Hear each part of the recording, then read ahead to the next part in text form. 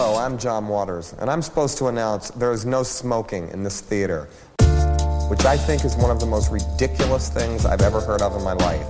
How can anyone sit through a length of a film, and especially a European film, and not have a cigarette? But don't you wish you had one right now? And I'm telling you, smoke anyway. It gives ushers jobs, and if people didn't smoke, there would be no employment for the youth of today. So once again, no smoking in this theater.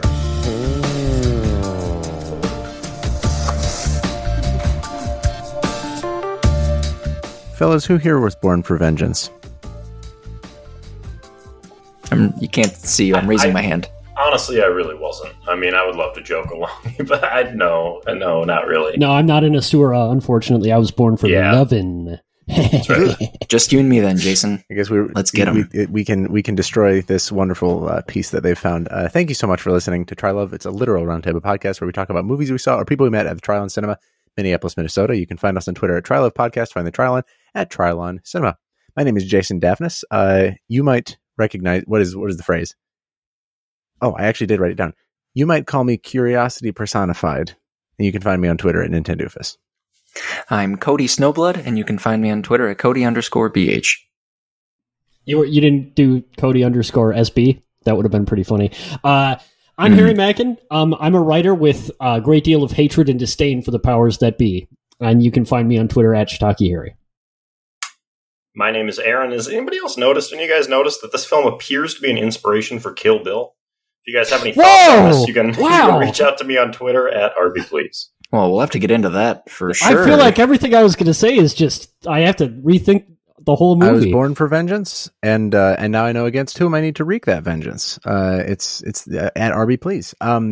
The movie that's playing and that we're at the Trylon currently and that we're going to be talking about today is playing as part of a series called A Dish Best Served Cold, about vengeance and revenge movies at the cinema, playing all month this month in June of 2023.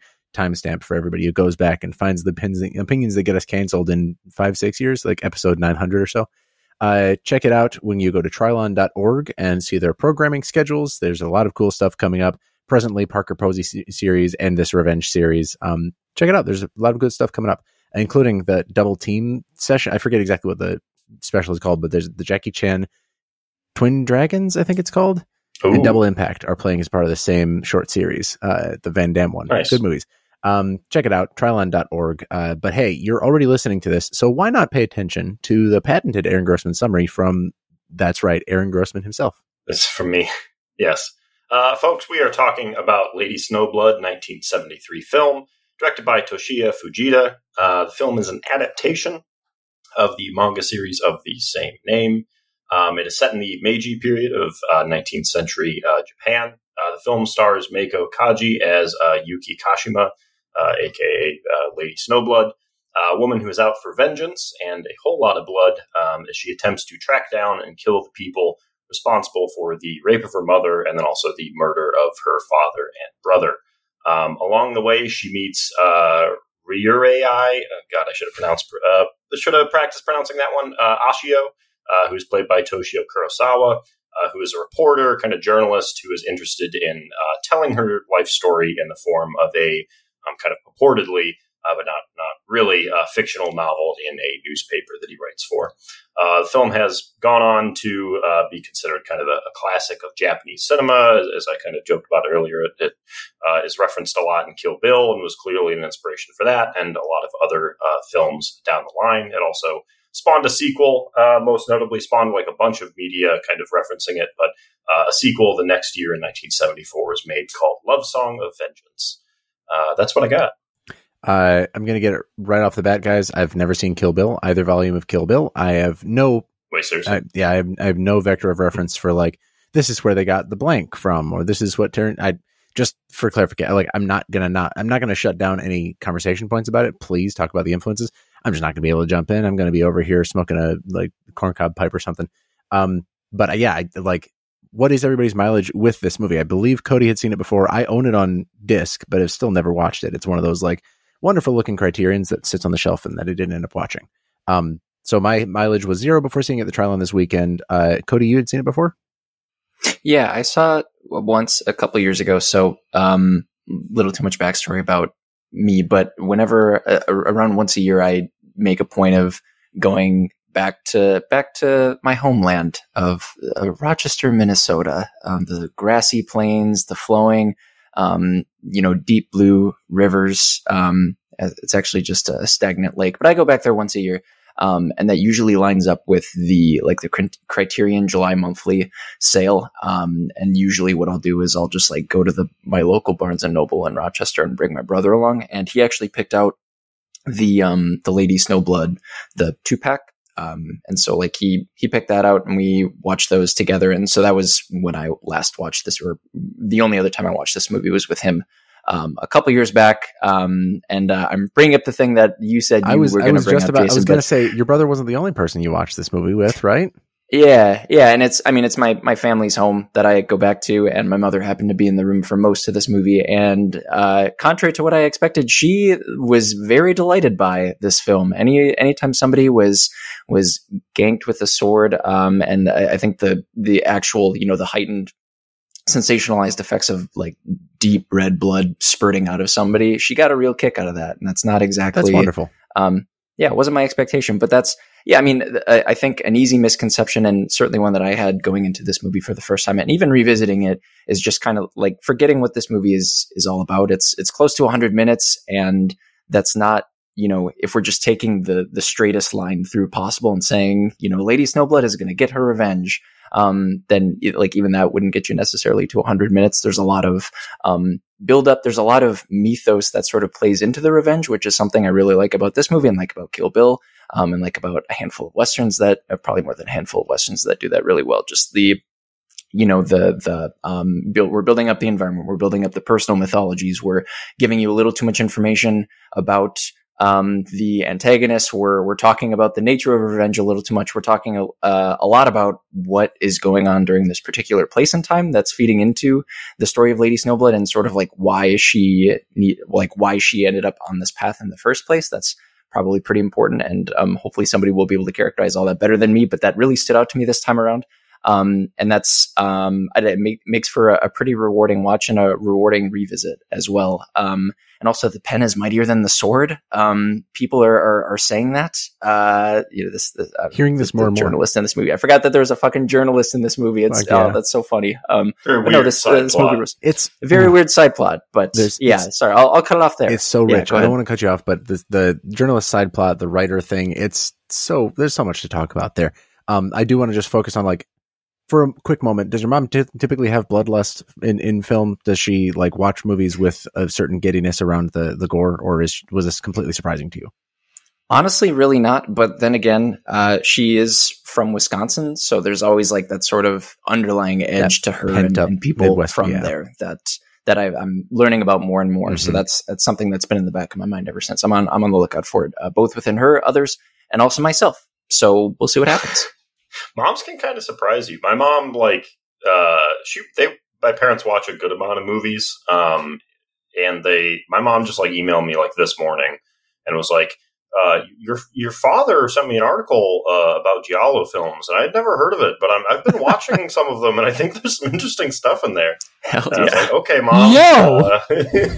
All right. I heard about this weirdo little film, Suspiria. Can you tell me anything about Suspiria, some Aaron? Sexist content in these films, but some interesting stuff, too. I like the colors. And you're like, oh, Mom, to be fair, that was just every Italian movie. It wasn't just the Giallos. So not even don't worry. Was. That is still... it's still every Italian movie, sure. Italians, yes. Every Italian movie. I love, Aaron, that you brought up fucking building out the lore and the mythos and the personal mythologies of these characters, because it drove home to me this. I've never read the manga upon which this is based, but it drove home to me there's just such an essential and very compelling integration here between manga writing styles in general. I don't know how familiar you are, but with story structures and the ability to take a simple idea like revenge for your mother's rape and murder and sort of blow it out to all of its logical extents. And the longest running manga are great examples of that. Death Note is one of those that explores a very simple idea from every single possible angle. And this is a movie, I think, as a movie, it does capture that well enough to sustain, like you said, its 100-minute runtime or so.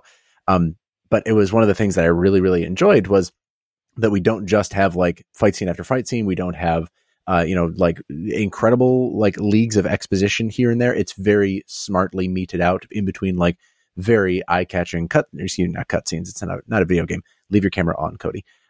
It's like in between the exposition and like interesting new characters and stuff. And I think the third act with the writer sort of gives it a certain necessarily new life and expands the universe a little bit, so to speak. I'm speaking a bit more in comic book / manga terms than in film terms, just because I think it is such a very like confident, like merging of those styles, not just visually, but like in a storytelling sense. I, again, haven't read the manga, but I must assume over its like 15 chapters or so, we don't just get like the A plot constantly. We get like diversions into people's backstories. We get sort of like branching paths. And the thing that I loved from this movie was like, okay, so she's got to hunt down these 4 people that are responsible for, the curse that's placed upon her.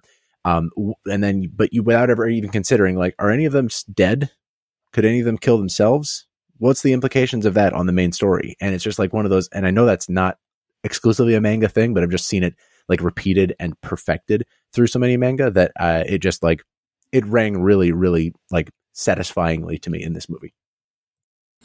That's really interesting, Jason, because, and I guess I should be clear, first of all, my top level thoughts. I really like this movie. I especially found myself thinking a lot about the fascinating placement of Japanese, its fascinating placement within Japanese culture and Japanese history relative to when it came out. This movie has a relationship with the Meiji era that is very, very unusual from all I know of Japanese literature and media, which, to be fair, there's lots I don't know. But there's a very 1970s pessimism that runs through this entire movie that I find really fascinating. I love the fact that it's a movie largely about failure. It's about a bunch of people who can't do what they set out to do, and kind of about like the failure of any sort of institution or ideology in actually being able to motivate human behavior, which I find really fascinating. I think that's personified in Lady Snowblood. It's personified in the Meiji era itself, but it's even personified in this movie's historical relationship to Japanese nationalism and pre-Meiji Japan. It's much more cynical about both the new era of Japanese history and the former era than most things I've seen. I feel like, you think about something like The Last Samurai, which I know is not even Japanese, but something like Rurouni Kenshin, something like any number of Meiji-era fiction. It sort of is, it uses that changing of the guard to either be cynical about modernity or about traditionalism. This movie is deeply pessimistic and cynical about both in very particular ways that make Lady Snowblood as a character and the sort of storyline as it plays out really fascinatingly bleak. And I think it even sort of says something really stark and really frightening about human nature in general in a way that I really loved unpacking. All that is to say, I actually don't know if I totally agree that it's a really great marriage of manga and film. I was frustrated by a lot of the filmic techniques in this movie, to be honest. I think in particular, there is like a constant narration that I actually think does a pretty huge disservice to some of the acting in this movie. There's one scene in particular as like a case example where Mayako Kaji as Yuki Kashima, Lady Snowblood, is watching children play, and the narration helpfully tells us that even though she's supposed to be this single-minded, vengeful spirit of death, she is trembling with emotion upon seeing these children. Absolutely no reason that had to be narrated. Meiko Kaji does an amazing acting job in this movie. She actually, like, I think her acting in this movie is phenomenal in that we are constantly told that she is this single-minded, cold-blooded killer, and nothing about her acting performance suggests that. Yeah. Her acting is so impassioned and so vengeful and wrathful and angry that it like at no point do I think that she is like a Terminator. She is instead a very angry woman throughout. That is totally undermined by the fact that the narration cannot shut up for 5 minutes and keeps telling you that over and over again, which is like maybe pulled directly from the manga, but it really, really got to me after a while. I think that like the cuts back and forth through time, again, would have been better without the constant narration, especially because the narration doesn't actually do a very good job of what it's setting out to do, which is set the table for like the stakes. I guess I was just frustrated by some of the storytelling techniques that were happening here, and I felt like it created this thing that like, and maybe it was my own expectations, right? I was expecting something really, really sleek, right? And really brutal and really to the point, like a lot of my favorite samurai movies, right? Where they're almost under-explained, right? Where like nobody ever says anything, like there is no narration, there's not even really much of a plot, it's just like a sword, a guy dies, and then like a stoic figure walks off into the... And instead of that, we got this like, this really lush, really, in my opinion, overbearing, like constant narration monologue that sort of, in my opinion, undermined what could have been something a lot more pointed and sort of sharp, no pun intended or pun intended. So that sort of like, I guess I really liked this movie. I just wish that it had been better at being filmic in that way. And that kind of frustrated me every now and then. But I'm interested in what everybody else thought as well. I'm a fan of the narration in this movie. I think that's like narration. I can't even. I think I like agree mostly with what you're saying. I think that I kind of thought it was cool, and I think that like viewing this, especially now, when I think that the almost like objective viewpoint is that like clumsy, overbearing narrations are like undeniably bad, right? That is something that like I think film in general has like gotten away from. For the record, I don't necessarily agree with, right? Like, in fact, I've always been sort of like resistant to the whole show don't tell thing, because I think like I just watched Casino by Scorsese, for instance, and it's like without narration, that movie is nothing, and that movie's a fucking masterpiece. But like, it just in this one instance, I think I really didn't like it. But go on. I think I can't like disagree with what you're saying. I do think that there is like something wrapped up in there, kind of around the narrations tied to the kind of act structure of this film, and how I view that as like kind of being tied to the kind of the manga roots of the story, but also being tied to the idea of like Japanese newspaper novels, like very traditional. Right, that's a really good point. Novels. Well, which are my understanding from a very brief Google. I've obviously not read any of these, but from Googling around, these kind of started in a period accurate manner. They started in like the very late 1800s, like early 19th century. So that I think that we're supposed to take that Ashio, the journalist character, is like one of the first few characters who like started writing these, right? And it's like an emerging art form. Yes, very much so. And I think that there is like, I've always kind of like found the idea of those newspaper novels to be like very fascinating. It's like something where there are like very, very kind of like shaky comparisons in like American culture, like like weekly comics, like things like that are like not even really the same. There of course used to be like overseas, like Dickens and whatnot, writing similar kind of stuff in newspapers. I found like that framing like very confusing, as we were joking about the reporter who kind of comes out of nowhere and basically like writes, Lady Snowblood's best story is like this story in the newspaper. I found that framing confusing at first, but then I think it kind of weirdly ties it together in a way that I ended up digging. And I think that like that kind of helped sell me on kind of the narrative like device here that kind of makes the story work. Yeah, so frustratingly, I think that's like exactly the right argument to win me over, right? Because like the thing I really liked about this movie is the fact that like Lady Snowblood is actually kind of a pretty impersonal character. We relate to her through the public perception of her. Like that's the point of the frame story and the narration that eventually is made explicit, right? Like it turns out that this movie is the serialized novel that this journalist is writing about her. And so we have this distance from her, right? Because like we're not actually like watching maybe her personally so much as we're watching the like mythological storytelling of her persona as it's depicted for the public by this journalist toward a particular end, right? And it turns out he's a political firebrand. He's writing this for a purpose. He's writing this to help her, but he's also writing this for his career and toward his writers. And I think it's really important to consider that model of storytelling when we talk about this movie, because in my opinion, this is a much more political movie than I think that it might appear at first. Yes. Right? Like I think that it's really fascinated with Japanese history and Japanese culture, and also sort of like in general how imperialism and capitalism and greed are sort of like at a fundamental remove from humans and like people, and so that like the history of Japan is not the history of the people of Japan. It's like the history of like evil powers that have sort of subverted the history of Japan in a really fascinating way. And Lady Snowblood becomes this sort of like people's icon for the idea that they might be able to wrest power back from those macro historical forces. And I think that that's like kind of what is most interesting to me about this movie. And I think that there is an argument to be made that it lives in that narration. So I think that's a pretty good point.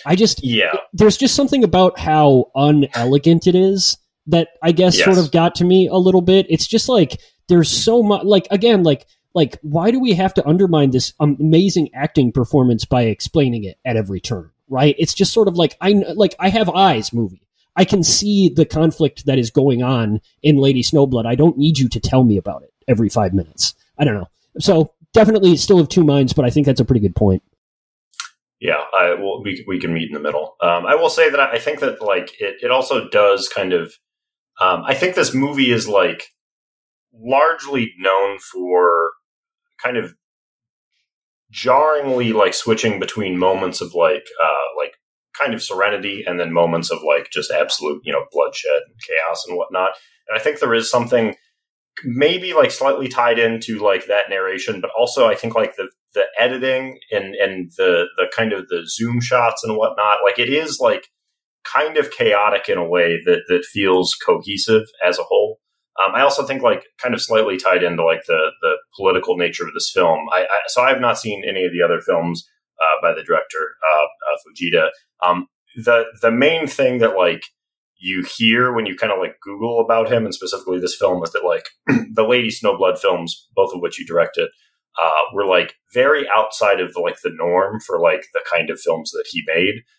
But the one thing that I did read, and maybe there's something here, is that the films, at least previous to this one, were largely very generally concerned with like very young people in Japan who like were very distanced or like unable to connect with their parents and then the generation that came before them, right?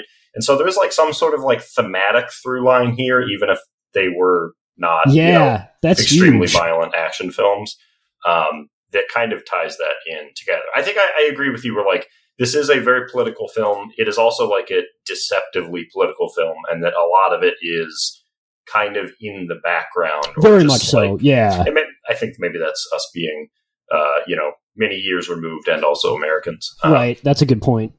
Yeah. But yeah, like in particular about that political context, that I talked about it a little bit, but what I find so fascinating about this is how cynical it is about both like before and after the Meiji era, right? Like we've got before the Meiji era, which the narration sort of almost coquettishly sets up as like a more peaceful time before completely undermining that for the rest of the movie in one sort of like instance of irony, right? Where it's like, oh, it was 400 years of peace, and then this new government came along and they were obsessed with power and a strong military and they wanted to do this and that. And then it's like, well, wait a minute, like the Tokugawa era was not a time of peace, my man. It was rather famously not that.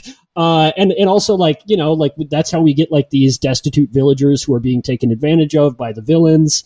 But there is this sort of great continuity of inequality that this movie sketches out, where it's like there's this changing of the guard, right? Where like Western thought is happening and like the Meiji Restoration is happening, and so we're moving towards modernity. But in reality, like the movie keeps telling us, this is really the same powerful people using the same underhanded tactics to achieve the same positions, right? It's like there's the way they characterize the center of power in Meiji is it's actually just sort of this ongoing orgy of powerful people.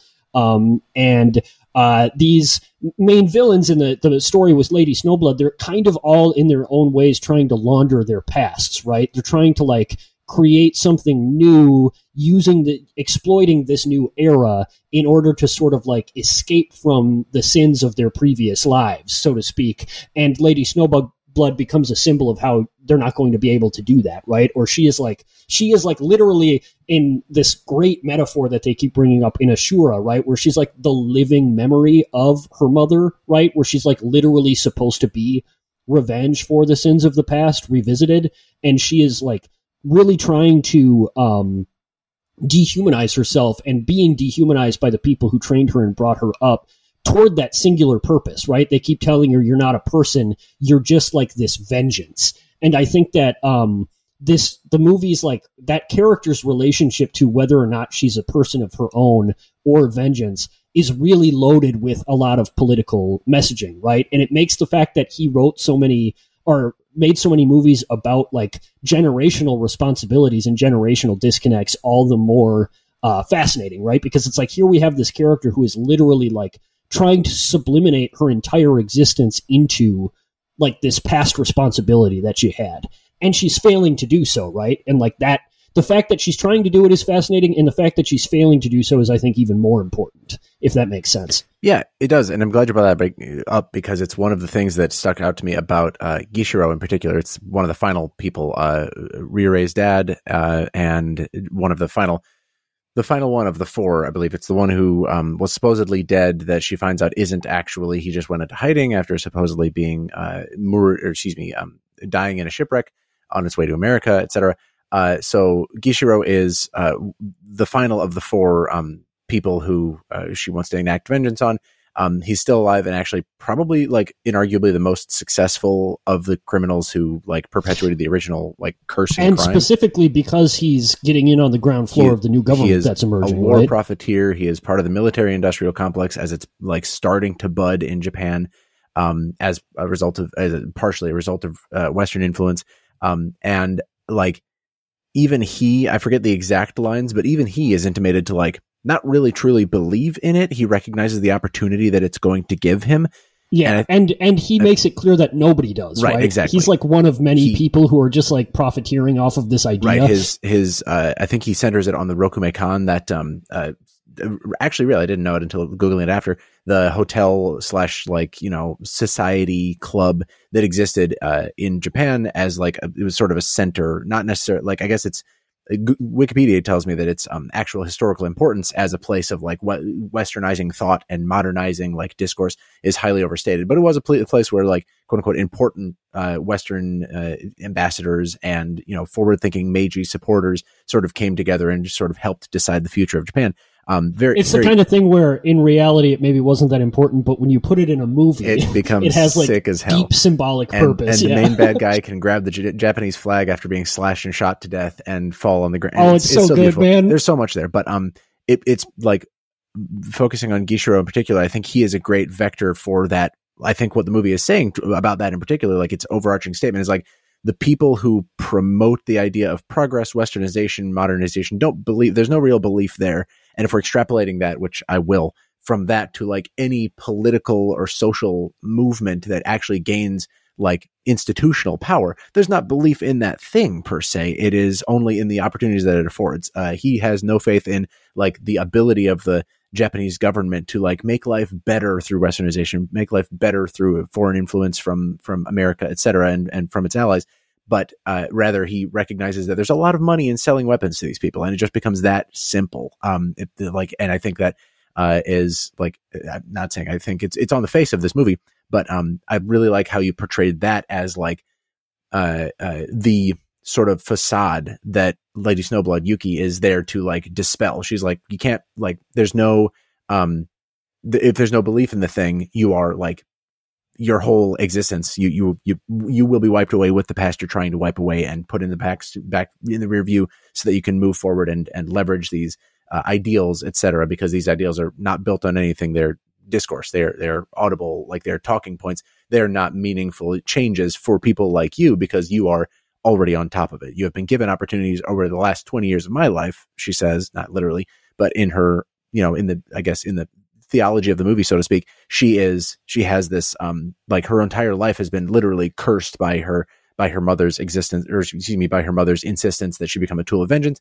They have bandied their small-time thug careers into incredibly successful career criminals and war profiteers, and she is like the one element of their pasts that they cannot escape. I'm just restating what you said at this point, but I think with the context of what Gishiro is and how he like is that sort of hole in the Swiss cheese of, you know, the forward thinking Japanese government is the bad guy, and the traditionalist Japanese like supporters of, you know, the more pure Japan, so to speak, are at direct odds. And it's like, not really. Both had, you know, both had puppet strings, both had people who, and they're the same people. Exactly. And they're like literally just the same powerful people who are like riding ideology into continued power and wealth. I really right? like how this movie has that operating at that level, and also has scenes where like we're splitting a dead body in half because it looks cool as hell, you know? Right.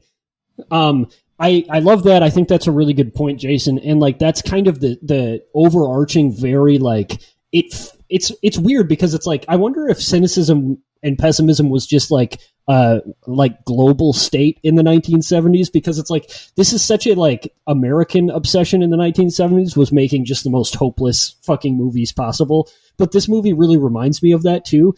And what I really love in particular is how nobody is safe from this sort of incredulousness, right? This sort of idea that you are not actually who you say you are. Like, even, like I said, this movie is largely about Yuki's mother's failure in some sense, right? Where like she literally says like, oh, I created this baby to be an instrument of vengeance for me, and I am going to possess it. Like she invokes Japanese folklore, like literally, right? Like she goes back to like traditionalist Japanese spiritualism to be like, I am making an Ashura, which is a spirit of vengeance where I am literally going to possess this baby, and through it, I am going to wreak my vengeance, right? And obviously that doesn't happen, because like the narration keeps saying, like Lady Snowblood desperately wants to be an Ashura because she's been taught that her whole life. She's had it drummed into her head, but she's not. She's not her mom. She's just a woman, right? Like she's an assassin. Yes, she's very driven. Yes, but she is constantly alienated by her own life purpose, right? Like throughout, and this is a big part of why like she isn't this sort of stoic badass killer, and that's why she takes it on the nose so bad when she ultimately fails so frequently, right? Like it turns out that one of the 4 people is dead, right? It turns out that I maybe am reading a little bit into this, but like very few of the kills are cathartic at all, right? Like in fact, these are mostly broken down, shitty people who are on their last legs, and she just sort of like comes along and murders them without any real resistance, right? And it's sort of like, this is not the path of the Ashura, right? Like it's not even the path that we expected,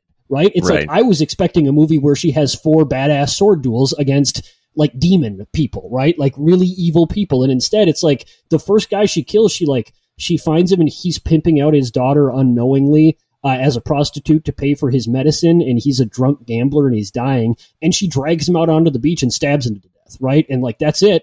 And then she inexplicably takes him out of the water so that she can throw him back into the water, which I found hilarious. The meaning. He's now the bamboo wife.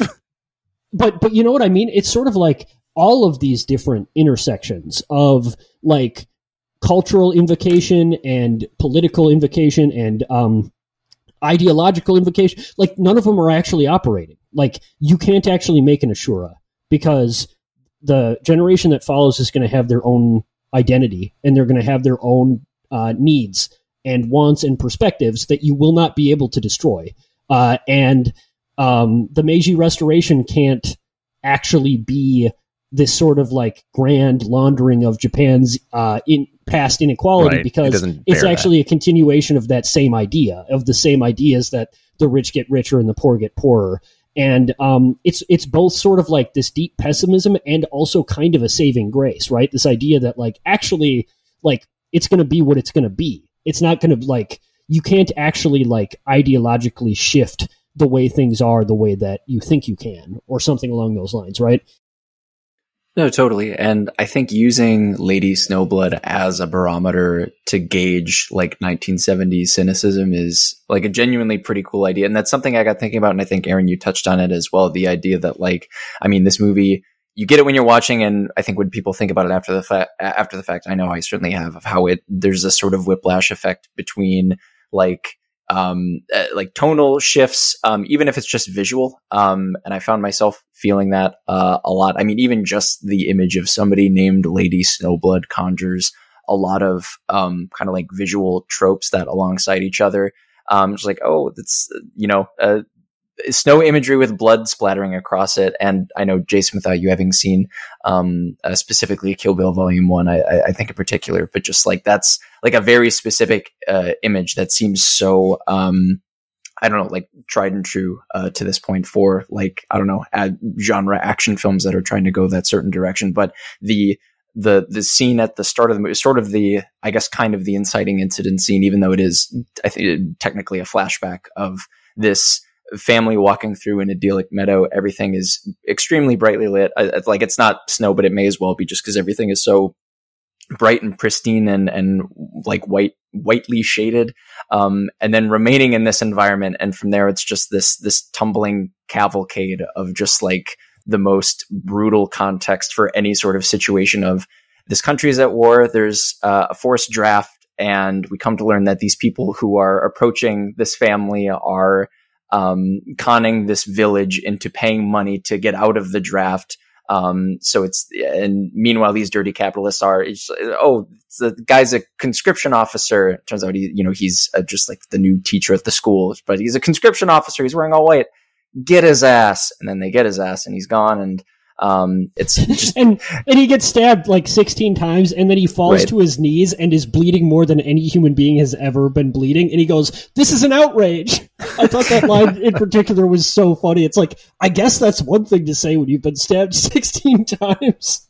Yeah, no, and I mean, that sets the tone for the journey to follow. In some ways, I don't know. In some ways, it kind of culminates best in that scene. But there are a lot. I mean, the image of, that great slashing of the almost corpse in half, but there's that sort of whiplash is continuously present, and then it gets to the point where it is, you want this to work for Lady Snowblood, the titular Lady Snowblood. You want it to work. You want her to get her revenge, and when that opportunity gets taken away, that's like this. The rug is being pulled out from my feet in a completely different way at the start of the film than it is at the end, and that's.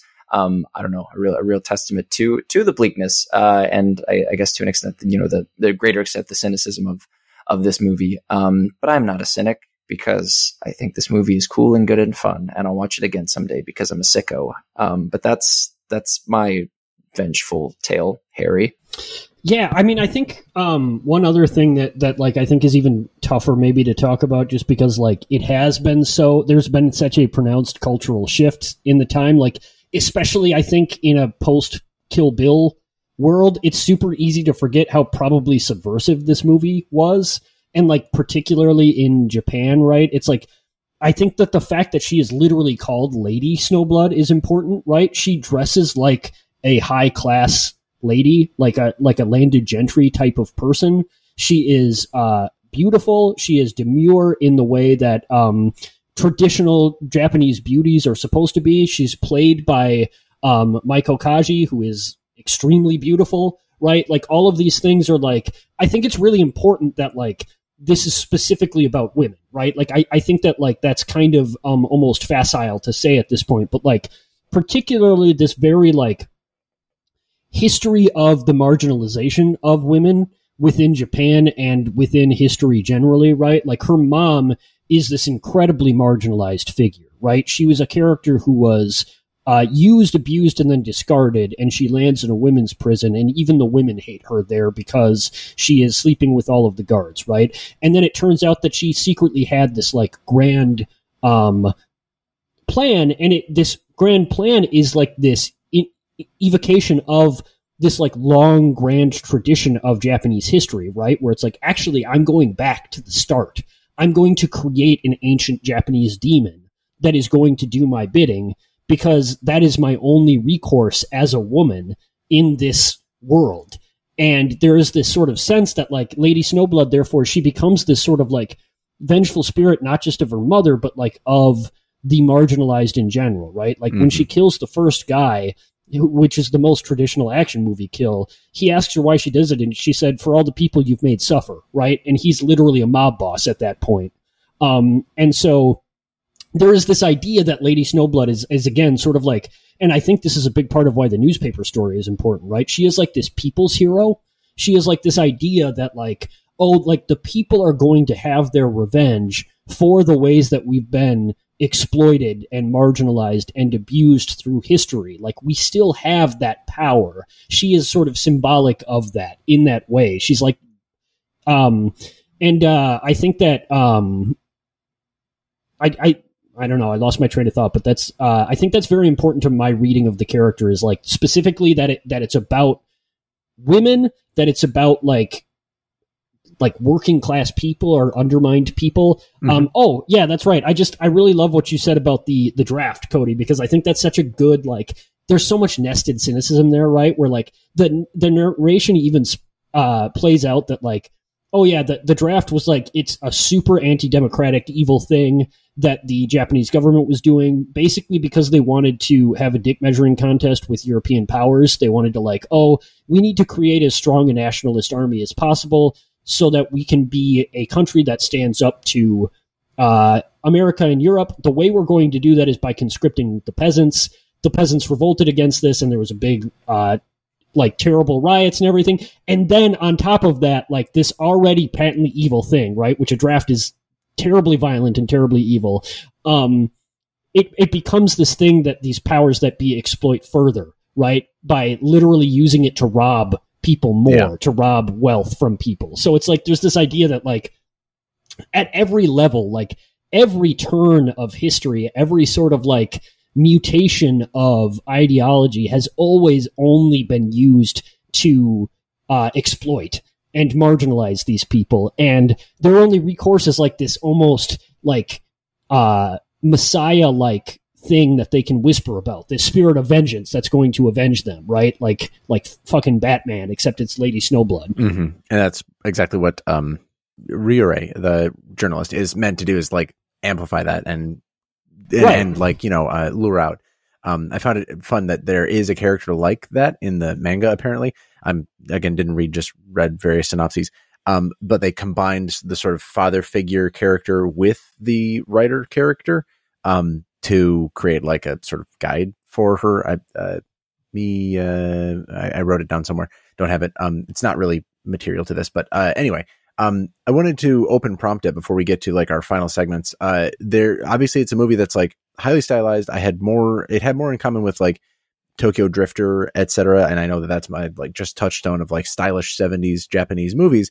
But it had more in common with that than with like a Jitageki movie or, what is the term for sword fighting movie, in Japanese cinema. But anyway, like it had more in common with that like very flashy, colorful, bright red blood and stuff.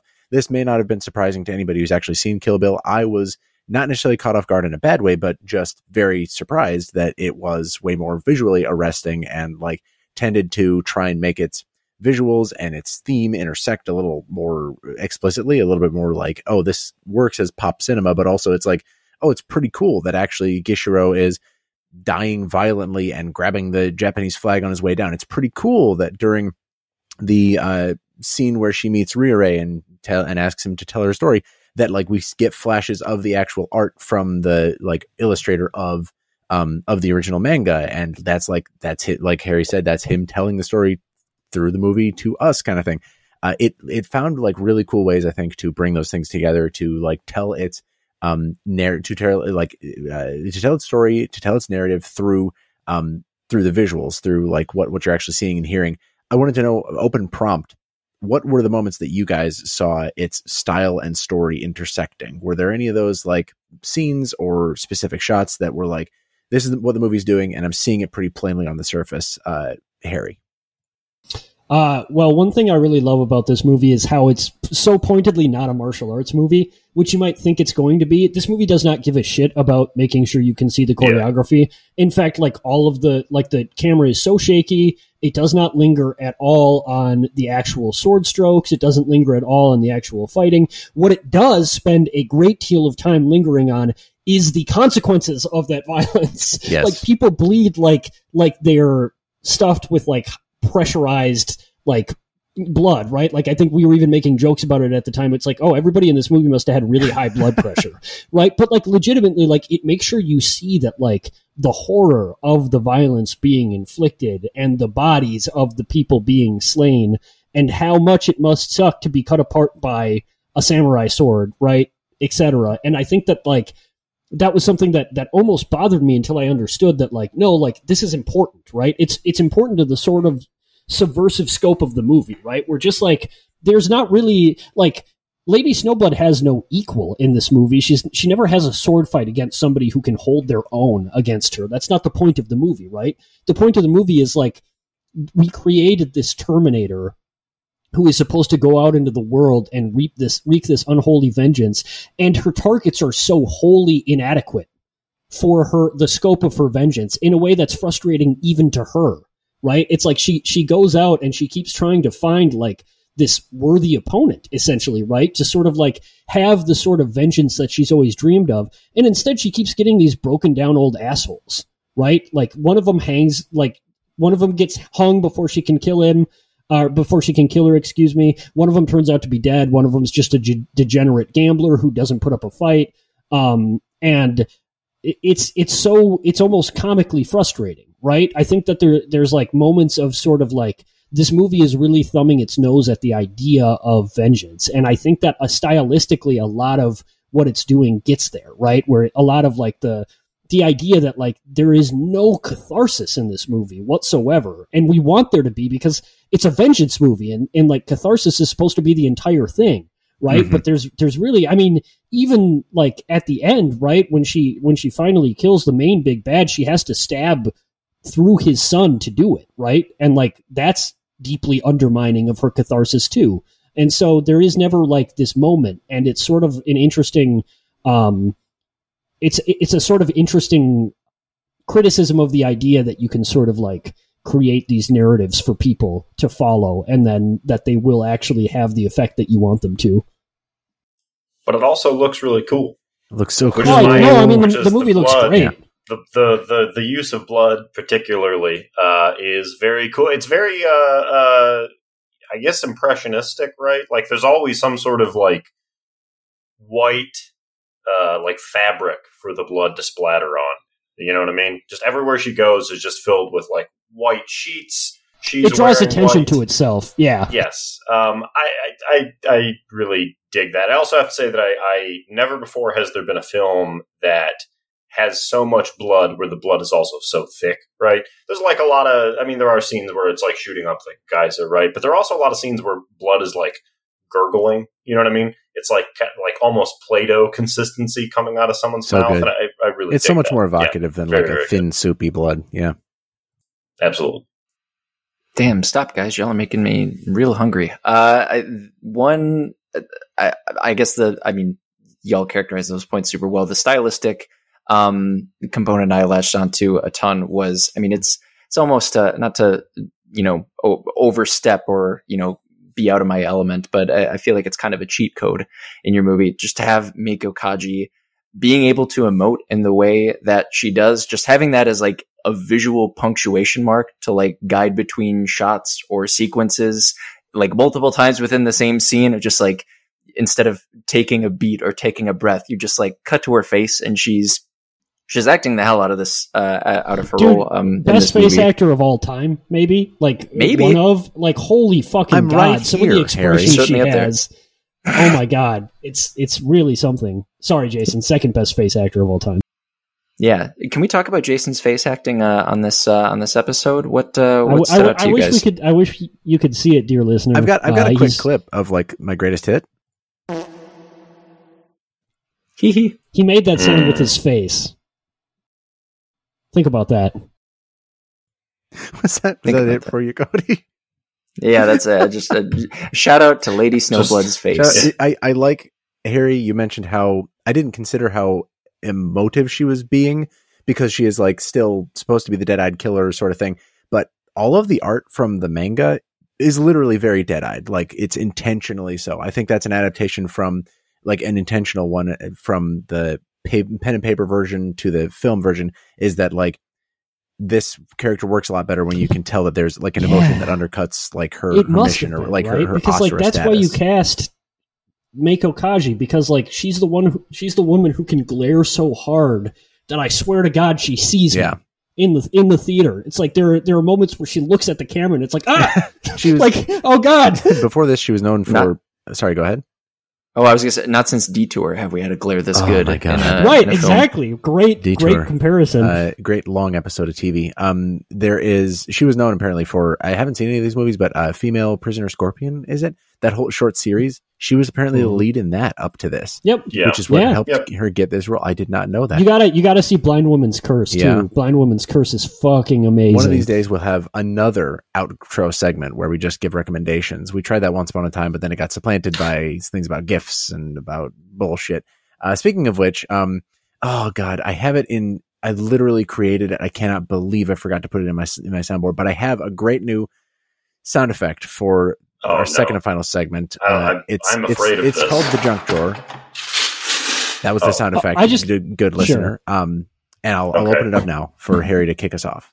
I just had one more motif, which is that there's a lot of women screaming and crying in this movie. It opens with a baby screaming, followed closely by the mother screaming. It ends with Lady Snowblood kind of has one final cathartic breakdown scream right before she maybe dies, but then doesn't die, which I really liked. And I just think that like there's something so evocative and symbolic about the idea of just like this female cry of wordless anguish, right? Which is like, it's so expressive of so much, but at the same time, it can't express anything, right? It's not articulate. It's just this like pre-verbal, like guttural noise about like suffering. And I really like this as sort of like, this is kind of a fable about that, right? About like, hey, that needs to mean something. Like this suffering has to mean something. And what it comes to mean is Lady Snowblood, right? It's like she is like this concentration of years of feminine anguish revisited upon the people who are responsible. And I think that like as folklore, there is something super like ironically non-pessimistic about the idea that like that will like it exists, right? Like this rage will not die. Like at the end she gets up, right? Yeah. It's like actually like Lady Snowblood will return. She is not gone from this world because, you know, as long as feminine anguish exists, as long as there are people trying to exploit and undermine women, like there will be an avatar of it. Yeah, here she comes. Yeah, it rocks. It's great. Let's hear it for women real quick. Anybody else want to hear? Let's hear it for women. Aaron, doesn't count. You were on mute. I was muted, but was clapped. Okay. Thank you. Anybody else with? He didn't want to take up more space, you know. He wanted to sit his white male ass down and listen for a moment. Any other junk drawer thoughts before we move to our final segments? Okay, my final. Okay, I have a junk drawer thought, and it is that Masaki Hirao's score goes fucking so hard. Bro! I don't want to take too much time out of it, but whenever you Google this score, and actually I can't find a version that exists to listen to digitally except for the song Flower of Carnage. You could check out the Kill Bill soundtrack.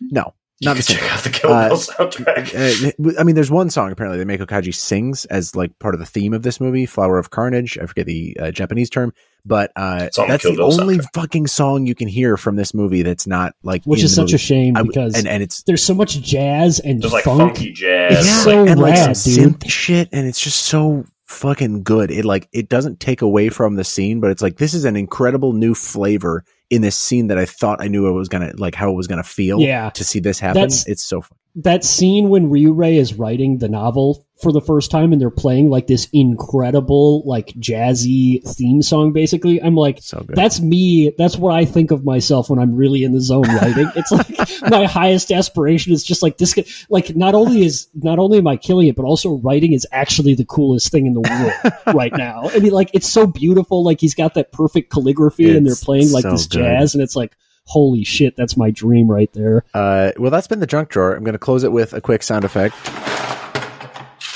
And we're going to move on to our second and final segment. Good grief, man, give me a GIF. So there's a GIF that goes out with each episode. I want to know what y'all think should be that GIF. Cody, any shots that stick out to you this time? Yeah, a couple. And I will say I got really in my head this time around about, or just like overthinking depending on the file you got, like if the subs were hard coded or not, like how that would affect a shot that you potentially chose. I always get sub clean versions, good, so we're good. Good. That's good to know going forward. I'm going to commit that to memory. But my 2 today, shouldn't matter either way. At around, I think the 29th minute, it's the young kid version of Yuki Kashima, like hitting flowers with a stick. And I can't remember. I think it's like kind of slowed down footage. That one, I don't know, just really stood out to me. I really like that one. And then, it was already mentioned the first kill where, I'm forgetting his name. He's dragged to the beach and then he's killed. And then I think the camera crash zooms, but like all the way out, and you see the crashing waves, the deeply, beautifully colored water. And I think that was around minute 49. The shouting out again, the Trylon, I think, used, they didn't cut the trailer, but I don't believe, but they used a trailer that had that as like a big kind of high mark of, it was like a 3-minute trailer for Lady Snowblood. It kind of ruled. They picked a good one. So those are my picks. That too was one of mine, dying on the beach, and then just the quick zoom out because it's like very fast. I mean, you just called it crash zoom, but it looks incredible. It's like the perfect waves. Somehow they orchestrated that shit. Harry, what did you have for Good Grief Man? Give me gifts. Yeah, I've got a couple. I really like the sequence where Lady Snowblood and Ryurei are looking at each other after Ryurei's reveal that the main bad guy is his father, and they are flashing between close-ups of their face and basically single shots from earlier in the movie, right? Like we see Lady Snowblood's mom, we see her killing another one of her victims, stuff like that, and it just happens in really quick succession, wordlessly between them. I really, really love that one. Let's see. There's in the final sequence when she's in the hotel and she's surrounded by guys that are getting ready to fight her, she has this pose she does with the sword. I think it's pretty iconic, but Meiko Kaji is making a face in that moment that is like just amazing. That would be a really good one. And then the absolutely hysterical moment that I think we talked about, Jason, where she is facing off on the balcony with the final big bad, and it cuts his face and then his son's face, Ryurei's face, and then for some reason the third shot is just doves that are sitting on a balcony, and then it cuts again to her, but for some reason we just had to have doves in this like Mexican standoff between them. And then finally the one where Ryurei breaks that mirror that his dad was hiding behind, and his dad just has this moment where he just scrambles like an absolute idiot away from like the mirror that was shattered. Character. And it's so anticlimactic and it's so funny. So yeah, combination of really badass and really funny GIFs for me this time. So Aaron, I don't know if you watch this remotely, obviously. Did you have that trouble with HBO where it counts down instead of counting up in the timestamps? Yeah, I had to do the math for what it's Even worth. Max still does that. I illegally downloaded this film. Wonderful. Listener, you can find a link in the show notes to the Internet Archive version, by the way. It's Cha-ching. wonderful. Yes. Although I had connection issues with the Internet Archive version. I don't know. I had speed issues with sounds the like a file, skill issue. Probably. I'm going to say I kind of felt bad about suggesting this one, but given the fact that, look, you're a bit hands off on my end, I would like you to spend an abnormally long period of time cutting together a compilation of Meiko Kaji just kind of staring and kind of squinting at her enemies in a kind of angry manner. Get like 30 of those. The Squintapalooza will happen. Do not ever give my like hyper focus problems like a vector, because you will get like a minute 30 of, you're going to do it from too. A 40-minute interview of Jacques Tati talking about his entire distant filmography. There's like a minute 30 of just him licking his lips and breathing in. That video exists on our Twitter. Check it out. It took me like 4 hours. You could do it could be the sort of sequel to the Tatsuya Nakadai. What was it? That was a fan cam made for Aaron did help me with that. That was pretty good Choice. He's better with the current music. Not bad. Not a bad. We're idea. always saying that. Idea. Is that the only recommendation you had, Aaron? Well, there would be like 30 separate shots in there. So yes. Okay. I think that's a good summation of this film in GIF format. It still only counts as one. I was going to say the death on the beach that Cody brought up. I was going to say there's a shot where Sayo, which is Yuki's mom, she just like lays there dead as Yuki is sort of like crying and whining next to her in the prison. Really beautiful. There's a wonderful shot of snow falling right outside the prison bars before it zooms in that you could probably pretty easily infinite loop. But I wish it could like cleanly go between the white and the red. That's the only reason that I would not make that, is if I can't make that happen. But hey, what about when he puts little Yuki in the barrel and then rolls her down the hill and you can see her ponytail like flying in circles as she falls down? Trixie Kong. One of my picks was almost going to be specifically the moment when she shoots out of the barrel. Man, that Donkey Kong barrel blast. Oh, thank you, yeah, thank you, buddy. He's gone. That was genuinely wonderful. How like physics just stop existing and she shoots horizontally out of the barrel. Oh, good stuff, good stuff. I'm putting that one down. Barrel blast GIF. Thanks guys for giving me some gifts. We have one final segment that our show comprises. You can check it out in a few seconds here after Harry helps me ring it in gleefully as he always does. Thank you, Jason. It's the segment we like to call Cody's Noties. Wow. Gentlemen, thank you so much for that vengeful introduction. This week we'll be dipping our toes back into the waters of Try Love Feud. Lady Snowblood, the film that we just got done talking about, had its release in the year 1973, so naturally today's theme will be the most popular movies on Letterboxd that were released in the 1970s. I will now mention that Trivia Mafia rules are in effect for the rest of this segment, this whole episode, this whole ding-dong episode, which means you must use your noodles and not your Googles or your letterboxes to find the answers you seek. The usual spiel is what follows. So if you're familiar with this already, dear listener, feel free to scrub ahead about like 90 seconds or so. But for those listening at home who are unaware, this will be an experience somewhat adapted from the famous game show Family Feud. What I've done is I've collected the top 25 films on Letterboxd, ranked by popularity and filtered by release in the decade of the 1970s. What I will do is ask each of you fellas one at a time for a guess of a movie included in the list. And then every guess will come with a 10-second window. To get a point, you'll need to correctly guess a movie that is on that list during your turn within that 10-second window. There are going to be 3 strikes per person, and if you get 3 strikes, then you're out for the remainder of the game. If you make an incorrect guess, so you guess a movie that's not on the list, then you'll get a strike. If you have a correct movie but state an incomplete title of the movie, Scott Pilgrim versus Scott Pilgrim as opposed to Scott Pilgrim versus the World situation, you'll get a strike. If you fail to guess a movie before the 10-second window is up, I will announce that time is up and you'll get a strike. I would just always recommend guessing a movie, even if it's wrong. It makes for good content. Hashtag content. The order for this game is going to be Harry, and then Aaron, and then Jason, going on a loop for as long as we need to. Whenever it's the next person's turn, I will say that person is on the clock, at which point that person will be on the clock. The film we discussed today is not on this list, so if you guess it, we'll all know you weren't listening to this preamble. The winner will be the person with the most correctly guessed movies. I think that covers it, but are there any questions before we get started? Everybody's looking extremely confident. Yeah, so good to go. I'm gonna run this. Yeah, most of us, fun fact, most of us here weren't alive during the 70s. So this will be something to behold, but we'll get into it. I got my big master game board up here. Game board, almost gamer adjacent content. This is kind of a game that we're playing, but one gamer in the bunch, my segues are so bad today, Harry, is up first. Harry, you are officially, for the first time today, of anybody, on the clock. I'm going to go with Star Wars, or Star Wars Episode 4, A New Hope, as my first guess.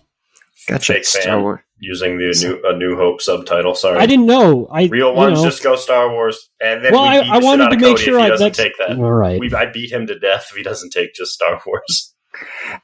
The Star Wars 1977 is the guess, and the way I said it is the way that Letterboxd characterizes it. It is number 3 on the list, so that is 1 point for Harry. Again, it was Star Wars 1977. That's how they dolled that up. So correct guess, no strike earned by Harry, but instead a point was earned. And Harry takes a commanding lead. But he's also the only one who's guessed. So let's get some more guesses in here. Pivoting to Aaron, you are up next, and you are now on the clock. I'm going to go with Star Wars Episode 5, The Empire Strikes Back. Star Wars Episode... Which I think was released in the 70s. Star Wars Episode 5 is the guess. Unfortunately, that is not on the list. Came out in the 80s, bud. 1980? I think it was 81. 4 81 years sounds later? right. Something like that. What were they? They clearly didn't have an efficient production pipeline, let me tell you.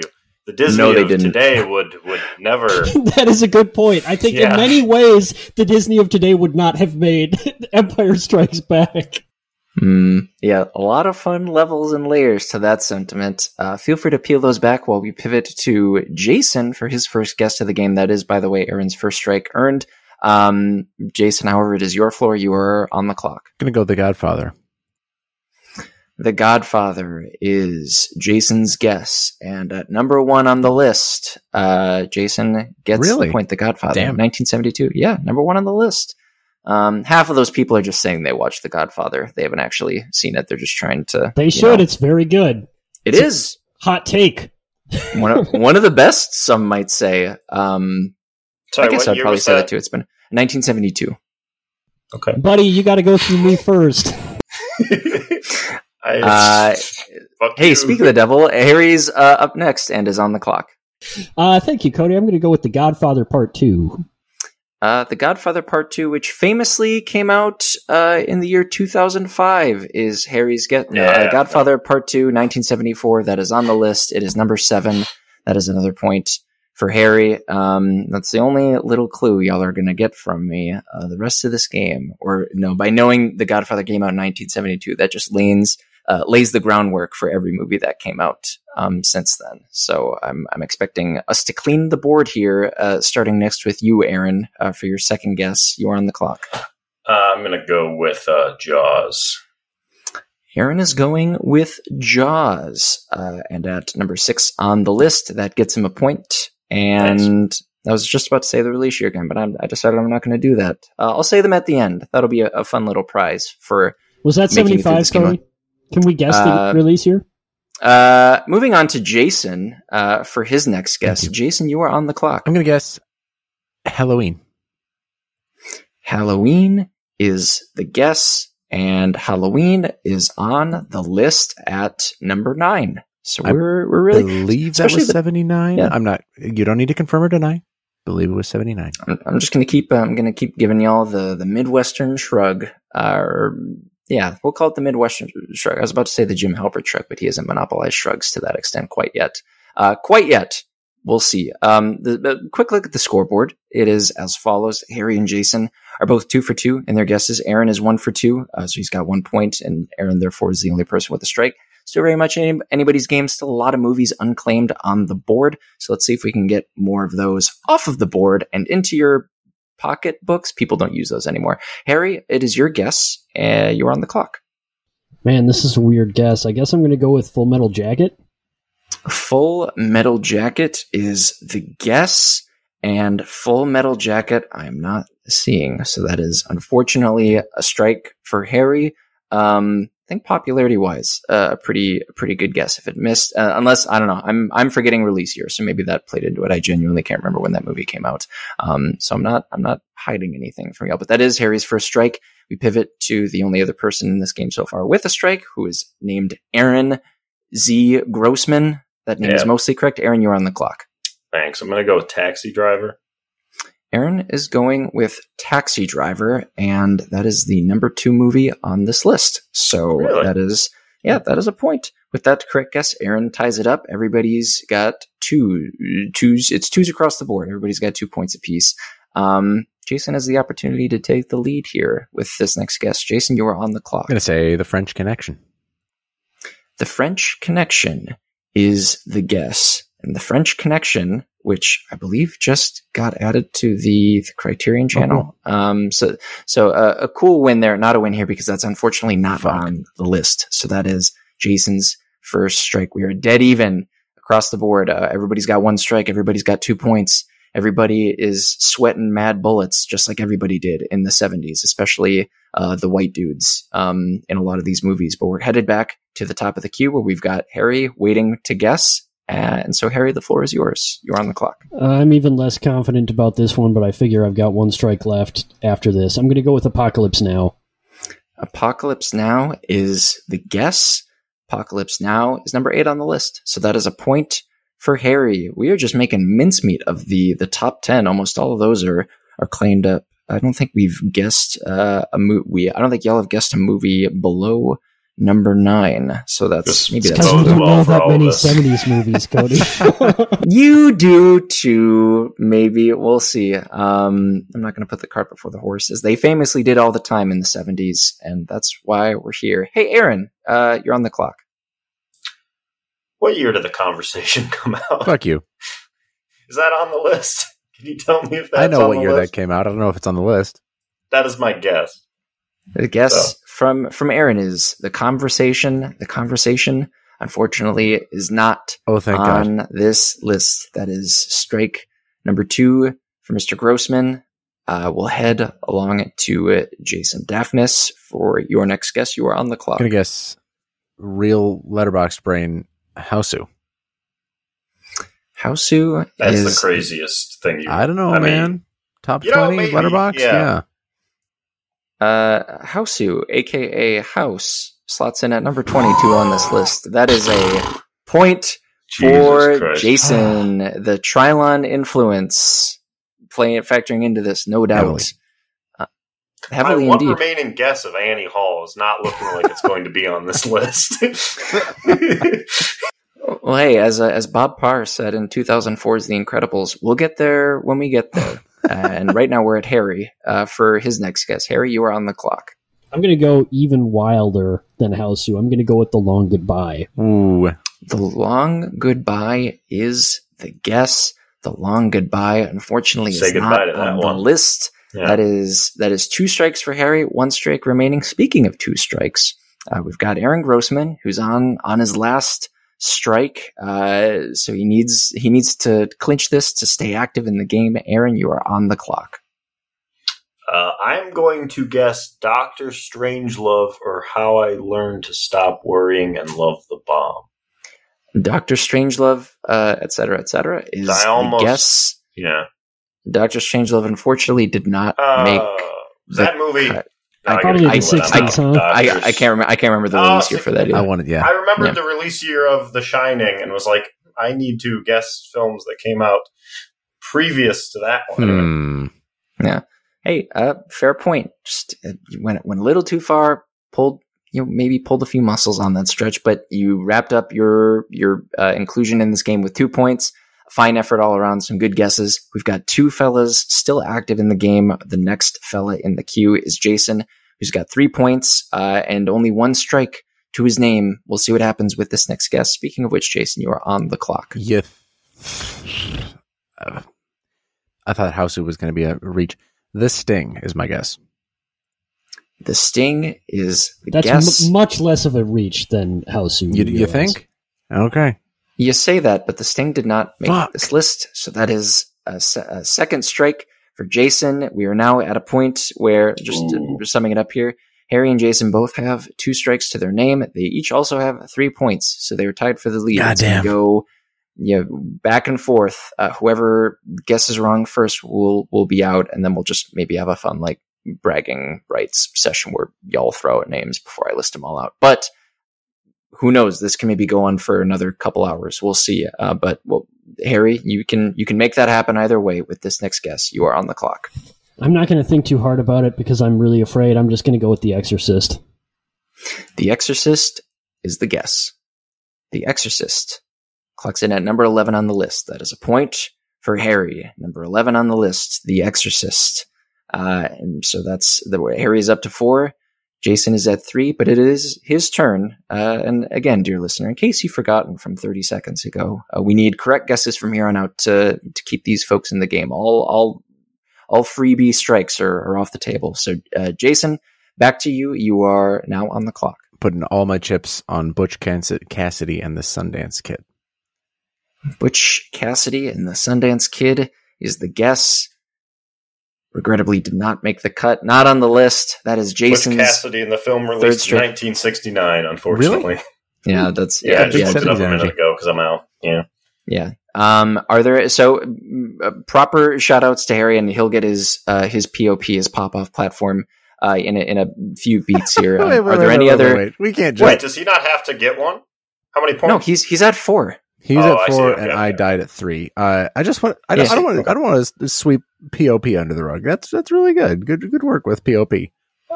Oh, well, thank you. And hey, for, I guess, kind of like leading up to the POP, are there any other titles you want to throw out as ones that you were going to guess, or ones that you just want to throw out, ones that maybe stretches so that they can be on the record before we actually list off the correct answers? I was going to try Raging Bull next. I believe that's 1980. Oh, is it? Damn. Was The Shining 80, 81?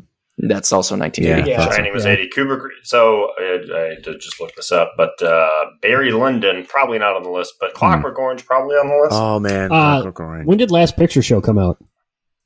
That was Probably not on the list. Oh, I thought that was 70s. I could be wrong. I'm blanking. But it's out. not on the list. I won't make any declarations either way until I read the right. list. But are there any others that you want to toss out? I know it's not on here. Wake and Fright. That's like not even top 100. I'm sure. What do you say? That's number 5 on the list. No, of course not. Friday the 13th. Did we guess that one? You didn't. Shit. You did not guess that one. Try that. Okay. All right. I think I'm tapped. All right. Nashville. No, I'm tapped. Going down and then up. So from 25 on up, these are the top 25 films. This is going to be so painful. Released in the 1970s, gauged by Letterboxd logged popularity. And I'm going to rattle through there are some long titles in the mix. We at 25, 1971's Willy Wonka and the Chocolate Factory. Number 24, 1975's Barry Lyndon. Number 23, 1975's Dog Day Afternoon. Number 22, 1977's House, aka Houseu. Number 21, 1974's Chinatown. Number 20, 1979's Stalker. Number 19, 1975's Monty Python and the Holy Grail. Number 18, 1978's Grease. Number 17, 1977's Eraserhead. Shit. Number 16, 1976's Rocky. Number 15, 1975's The Rocky Horror Picture Show. Number 14, 1976's Carrie. A previous episode, by the way. Number 13, 1977's Suspiria. Number 12, 1974's The Texas Chainsaw Massacre. Number 11, 1973's The Exorcist. Number 10, we're getting down to one of our last highest ranked few unclaimed titles, but number 10 is 1975's One Flew Over the Cuckoo's Nest. Number 9, catching my breath. Number 9, 1978's Halloween. Number 8, 1979's Apocalypse Now. Number 7, 1974's The Godfather Part 2. Number 6, 1975's Jaws. Number 5, previous episode, 1979's Alien. Fuck. Number 4, 1971's A Clockwork Orange. And then the rest of these you know. Number 3, 1977's Star Wars. Number 2, 1976's Taxi Driver. And number 1, 1972's Francis Ford Coppola's The Godfather. I didn't need to attribute Francis Ford Coppola, but, you know. I kind of hate Letterboxd users. Every time There's a lot we of do good this, we films, say I don't this. That's better than like It is a the lot better, other but lists. the Yeah, 1970s is the best. It's the best decade for film. Well, that's what fucking ruined. I remember we Yeah. said so many times that, like, on our Alien episode and around our Annie Alien Hall, episode, that, wasn't it? like, this is a movie that, like, Annie Hall just missed the cut. Sorry. 26. Yeah, like 26. It's because I think nobody will literally admit 26. to logging it. Everybody who's watching it's like, no, not logging that bad boy on the old Letterboxd. Just logging it up here in the mental Yep. palace, leaving that one out. Yes. It is going through this. I don't like. It reminded me how many or like which particular years were specifically like unhinged. Like 1975, One Flew Over the Cuckoo's Nest, Rocky Horror Picture Show, Monty Python, Dog Day Afternoon, Barry Lyndon, and then 1978's top entry on the list is at number 18, Grease. It just I don't know. You take what you can get. I guess. But yeah. What year was Grease? 1978. That's a 1980s movie. We just round that one up. That is not. Yeah, I think. Yeah, You know what I mean? It's not cool enough to be from the 70s. yeah. You have to like just put it in the 80s. It's like, yeah, Reagan was in office. Fuck it. I don't care. I do care. That's. It's like 1969 music. It's like it's a 1970 album. It's fine. I don't like. King I don't like Crimson that is movie very much. 1970. I'm not a big fan of Grease. Thank you so much, Cody, though, for making our episodes and on always such a lively note. We gave Harry his pop-off platform. I hope he got it all out of his system, because that was the one that I should have done best at. Honestly, I've prided myself on liking 70s movies enough and knowing them enough that I should have gotten that. I'll steal it back from you someday. Aaron, you're not in the conversation. You've forgotten entirely.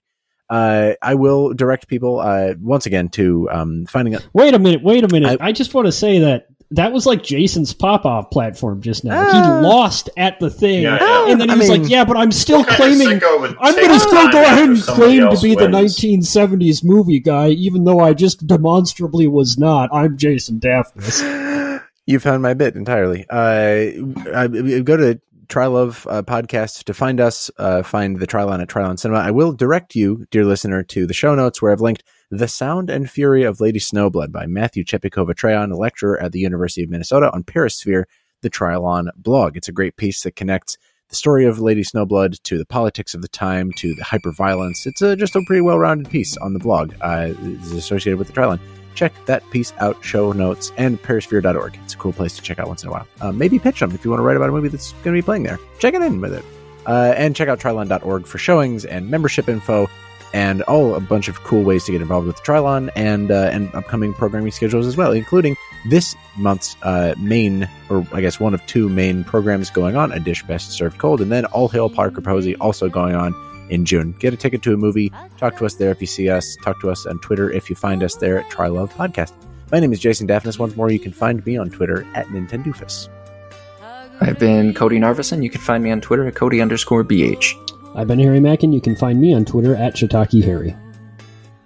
My name's Aaron. Find me on Twitter at RBPlease. People say you can't wash away the mud of this world with pure white snow. You need Asura snow, stained fiery red.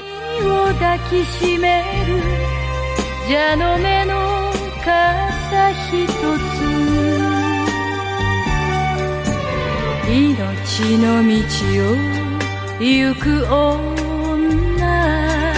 涙はとに捨てました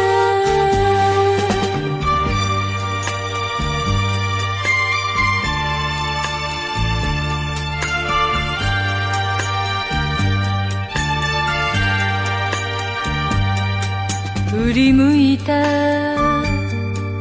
川に遠ざかる旅の日がいてた鶴は動かず泣いた雨と風冷えた水面にほつれ髪映し涙さえ見せない蛇の目の傘ひとつ恨みの道を行く女心はとに捨てました